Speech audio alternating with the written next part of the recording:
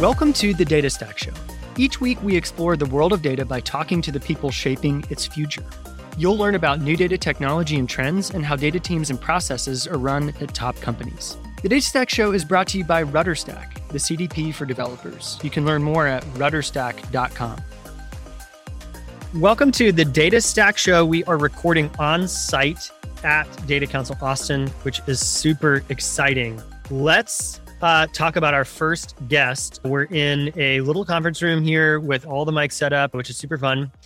And we're going to talk with Ben from Firebolt. Now, Firebolt, Costas, is, I don't know if it's come up a ton on the podcast, but you and I have talked about Firebolt, and it's a really interesting product. And all their marketing, and even the name of the company is really focused on speed, of course. And so what I'm interested to know is when you talk about blazingly fast analytics, for example, that can mean tons of different things. And specifically what I'm interested to know is, it's impossible for a new-ish tool to be the fastest across the entire sort of value chain, right? Like as it relates to like data. So I want to know what specific thing are they like super duper fast at, or a couple of things that they sort of stake their claim on. So that's what I want to learn. And what does that look like under the hood? How about you? Yeah, I mean, for me, it's always interesting to see companies going to market with a data warehouse solution. Database systems are notoriously difficult to build. Many teams have tried and failed. They usually take many years to get them on the market. So it's very interesting to learn more about the whole journey of how they started and how they ended up at a state right now where pretty much competing with other cloud data warehouse solutions out there Snowflake and BigQuery. So I'm very curious about this journey and where the product is today, what is missing, and what's next. All right. Well, let's dig in and talk with Ben. Let's do it. Ben, welcome to the Data Stack Show. We're so excited to have you. You are a solution architect lead at Firebolt, and we're super excited. We've wanted to have you on the show for a while, and we caught up with you at Data Council Austin. So we're in person in Austin in a really fun way to do a show. So thanks for giving us some time out of your conference to spend on the show. Thank you for having me. Really excited to be here and talk about data. Cool. Okay, so give us your background. How did you get into data originally? And then how did you end up at Firebolt? Yeah, so I've been in the data space my entire career. I kind of got pulled into it, started out of college, thought I was going to be a Java developer. Worked at a company that decided I was better suited as a database administrator. So I was a Microsoft SQL Server database administrator for a few years. From there, I went to work at Hortonworks back in the days prior to Cloudera. Mm-hmm. I did consulting for Hortonworks for a number of years, specialized in streaming data with Apache NiFi. That kind of brought me into the streaming world. And then I went into work for a company called Imply with Apache Druid, some streaming data, big data projects. Worked briefly at a company called Upsolver doing streaming ETL.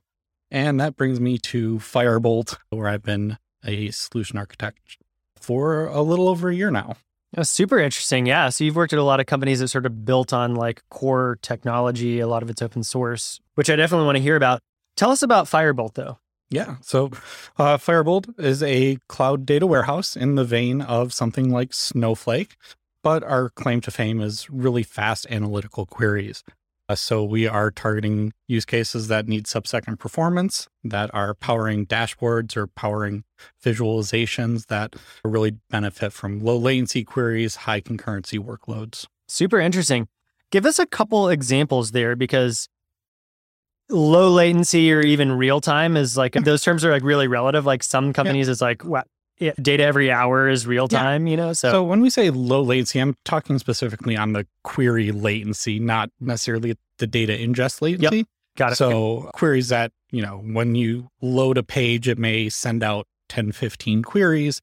You want all of those queries back sub-second. So that's the query latency. As far as the data load latency, we're not a real-time data warehouse. Got it. Do batch loads. So, 5 to 15 minutes is usually the highest frequency that you're going to see. Obviously, we want to move towards real time. We're building out Kafka integration and things like that. That's going to be coming soon. But right now, it's micro batch ingestion. Okay, so on the query latency, what are some of the use cases that require that sub-second query latency? Yeah, so we often see companies that have user-facing analytics where their business depends on their users being able to log in and actually see their analytics. We also see a lot of internal use cases like dashboarding, Looker, Tableau, those sorts of things where you want to be able to slice and dice your data and explore the data without waiting 15, 20, 30 seconds every time you issue a new query. Yep, makes total sense. Okay, Kostas, I've been monopolizing the conversation as I often do, but no, that's so amazing introduction. So let's talk a little bit about like what you did before. Sure. You know, to Firebolt, because you mentioned before Firebolt, you were working with Druid. Yep. As a technology. So there was like a lot of real-time kind of like use cases that you were working on. So how is Firebolt different on some? Yeah, great question. So the biggest difference is a separation of storage and compute. So Druid requires the data to be loaded to the actual processing servers prior to being able to run a query. Whereas Firebolt, we aggressively cache data, but your first query can actually go fetch the data from your deep storage in S3. So you don't have to kind of wait for a cluster to start up and fetch all the data before you can query. And it allows you to spin up multiple, what we call engines, but it's really just clusters of compute resources independently of your data. So you can have, if you're just doing a small amount of compute, but you may have lots of historic data, you can have all of that data stored in S3 and a fairly small amount of compute that's actually being utilized because you're only querying a small sliver of the data at any given time. Whereas Druid, if you want to have all of the data available for querying, you need to have all of the data loaded to the servers. So it's more efficient in that sense. Druid does have some advantages, no doubt, especially as it pertains to streaming data. Being able to query simultaneously your batch data and streaming data is really useful for those use cases that really require that sub-minute ingestion latency, as well as direct integration with Kafka is a real nice feature. That's interesting. And there's like a family of like technologies out there where you have like, you have Pinot, and you have GitHub, right? Yep. Three very, like they belong to the same category of like solutions. Yep. They're what we use like for similar use cases. Would you say that like Firebolt is like part of this family of products? Very intimately part of that, yeah. Under the hood, Firebolt actually is using some ClickHouse code for the compute engine. Oh, interesting. We're forked from ClickHouse. Now we use a completely different storage handler. So that's what allows us to separate storage and compute, because otherwise ClickHouse does require the storage to be local. We also use a completely different query parser. So our query optimizations are all built in-house. And then there's some other tweaks and things like that. But the actual kind of engine, the computing the bits behind the scenes, that's all based on ClickHouse code originally. That's super interesting. And why ClickHouse and not like one of the other two? Like, yeah, our reason, no. A loaded question. About Druid too. Yeah. So obviously our goal, at least the goal that was told me, I started after the company was founded, so I can't be sure of these things, but from the stories I've been told, the goal has always been to make a true full-featured cloud data warehouse. That means being able to handle all data warehousing use cases. And ClickHouse is kind of the best position to do that. Whether you're using Pinot or Druid, they don't have very good join support. And I guess both, well, I'm not sure about Pinot. Druid is Java-based. I think it is also. And there's some overhead there. So being a C++ native application kind of gave ClickHouse the edge, and having the flexibility to extend it and kind of build it into a full feature cloud data warehouse rather than kind of a specialty streaming solution. And how is that position Firebolt in the markets when you have like a couple of different companies out there that they offer ClickHouse? Yeah. How is that? So I think that I don't think that we have a negative relationship. I think that those kind of ClickHouse managed services, people that are very familiar with ClickHouse very well, but ClickHouse is not a simple product to get in and use. Firebolt is built for simplicity. We aren't just a wrapper for ClickHouse. We have less features than ClickHouse because we want to make it user-friendly and stable and all of that. So we're not just a ClickHouse kind of fork. We are our own thing, although we're using the ClickHouse engine. But our SQL dialect is completely different. If you try to use a ClickHouse function in Firebolt, you're not going to have any luck doing that. So GitHub, for example, has this concept of like the table engines and the database engines. Yep. Is this something that like can be configured by the user of Firebolt, or this is like set by you and it's like part of how you optimize the engine to deliver the experience? Yeah. Great question. So yeah, there's no concept of those different table engines in Firebolt. We do have a concept of a couple different table types. So we have a fact table and a dimension table. Behind the scenes, what that means is a fact table is sharded across all of the nodes in the cluster, whereas a dimension table is replicated to all the nodes. On top of that, we have a couple different indexes. So we have, it's called an aggregating index, which is really just a materialized view that is always updated as you ingest more data. You can set your aggregations and your dimensions, very similar to like a Druid rollup in Firebolt. And then the join indexes, which is a in-memory join to really optimize performance. And our goal is to provide an out-of-the-box experience that everybody gets good performance. But if you have specialty use cases, you know ahead of time exactly what aggregations are going to be done, and you're going to be running those, potentially hundreds of times per minute, you can optimize for those specific use cases. That's very interesting. It's very, very, very smart, like the way that, let's say, these features are productized in a way. Yep. How you create like a product experience on top of like something that is, like things like a materialized view, or like how you distribute if like a thing is going to be distributed or not, and will be all that stuff. Like I find this very interesting, exactly because like that's exactly how like product works, right? Like you get what the customer needs, and then you map the technology stuff, and you just like abstract into it. Yep. Nobody needs to know behind the scenes what is happening there. So that's great. And okay, so having worked with ClickHouse, what's your favorite part of it? Favorite part of ClickHouse? Yeah. Oh, okay. So I am a big fan of the aggregating indexes because I come from an old school world of databasing where you created summary tables. I used SQL Server Analytics services to build data cubes and summarize data, and being able to get that same effect of pre-computing all of your aggregations, but not having to wait for a nightly refresh and being able to build those on the fly, I think is really cool. And then the automatic query rewriting. So as your users are writing queries, or your BI tools writing queries, it's going to automatically use the aggregating indexes that are available. And you can have multiple aggregating indexes. Our query plan will automatically choose the best one for the query. So, that, again, going back to my history in Druid had a concept of roll-ups. So as you ingest data, it'll aggregate it to a certain granularity.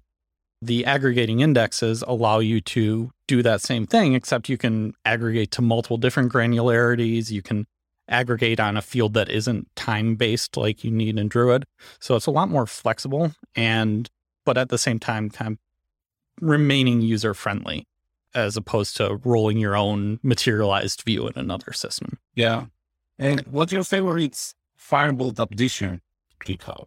The query planner. Firebolt has its own query planner to optimize queries. ClickHouse has no real query planner. It does exactly what you put in. So when you actually release your product to the world and people write queries, and some of them are not optimized, sometimes they're doing massive joins and there's no push down or anything like that. So having the query planner automatically do those optimizations, use materialized views, use the join indexes, all of that. That's a huge benefit over using just raw ClickHouse.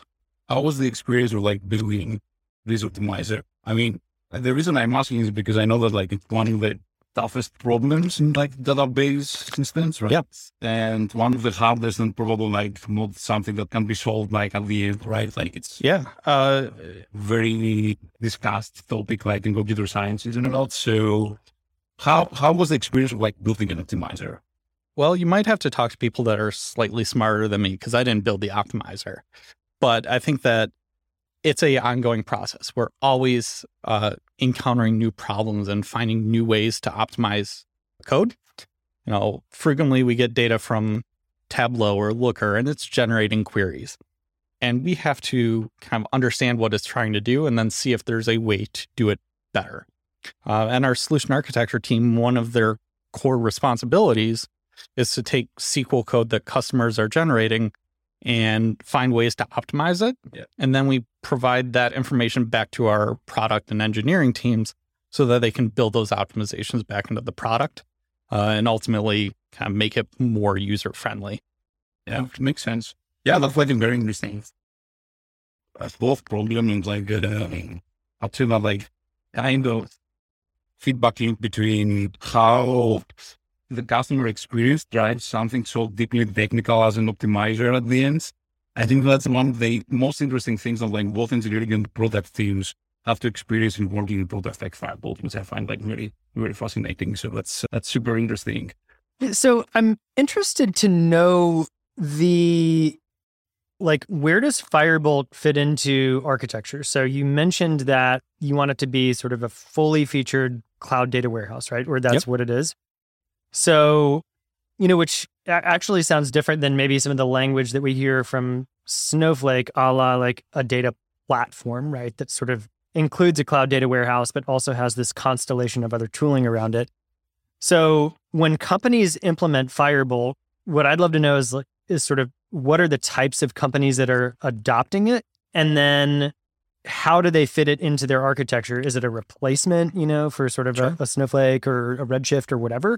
So yeah, just tell us how companies are fitting it into their data stack. Yeah. So I guess, as I mentioned, like we want to be a full-featured cloud data warehouse.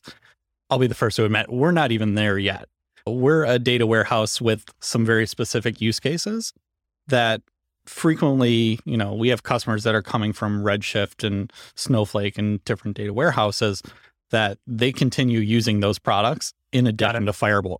Okay. Firebolt lacks a lot of the kind of ancillary functionality, a lot of the large-scale data processing capabilities of something like Snowflake. Whereas, we're built for a write once, read a whole bunch of times architecture.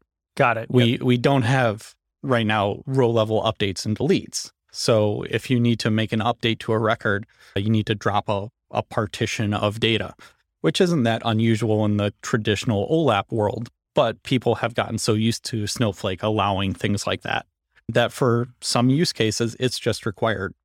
But for those other use cases where they are doing the analytics, where it's immutable data or not frequently changing data, they can kind of peel off use cases and use Firebolt with those.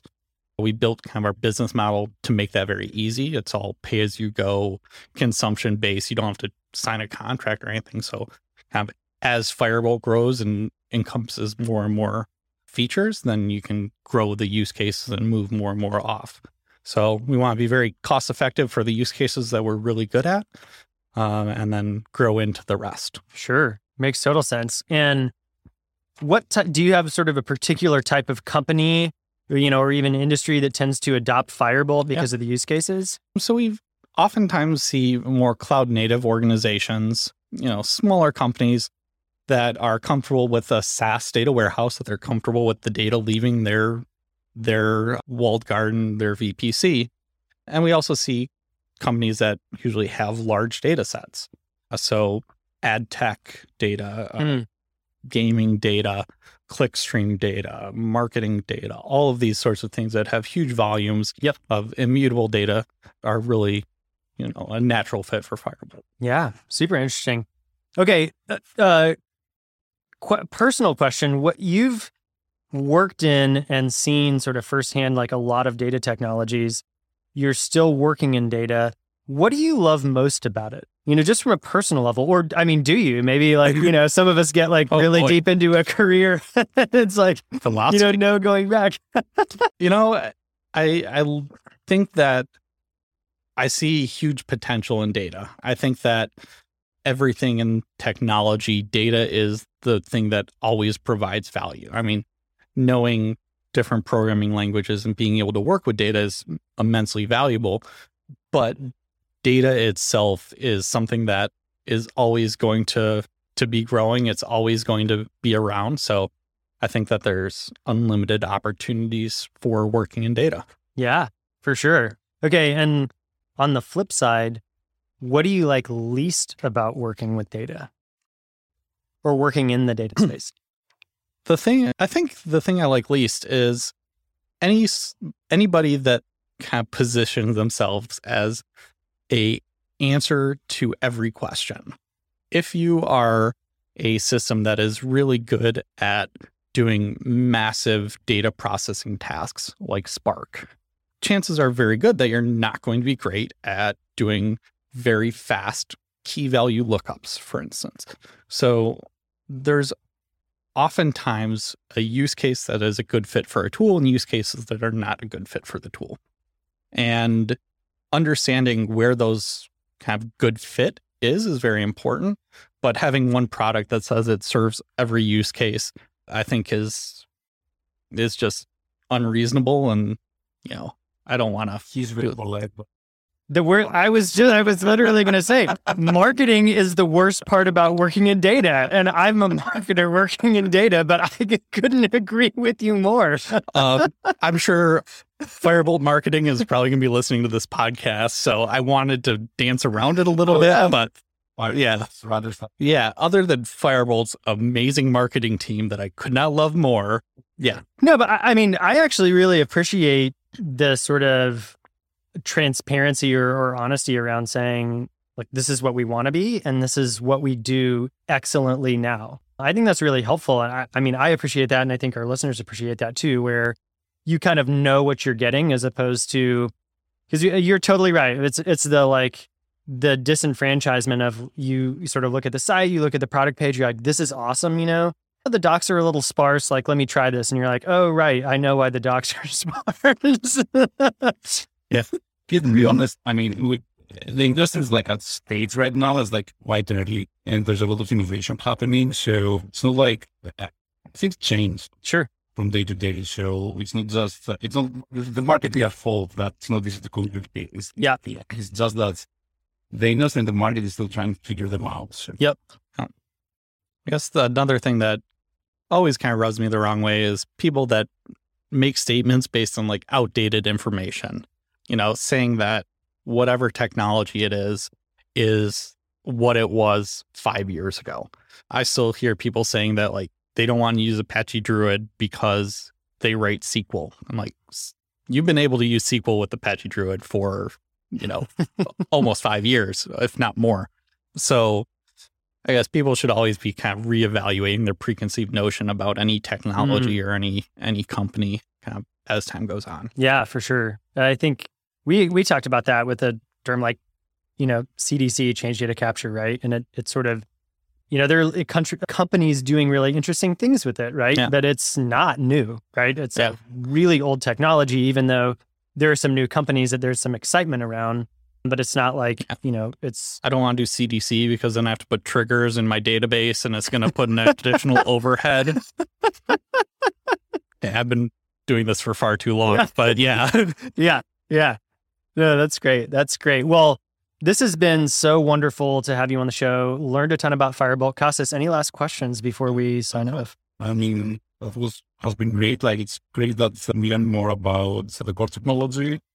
And before we end the show, tell us like something exciting that is coming in the near future.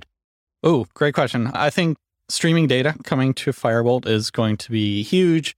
We are working on building in mutations so you can do those row level updates and deletes. I think that's going to open up a lot of new use cases for Firebolt customers.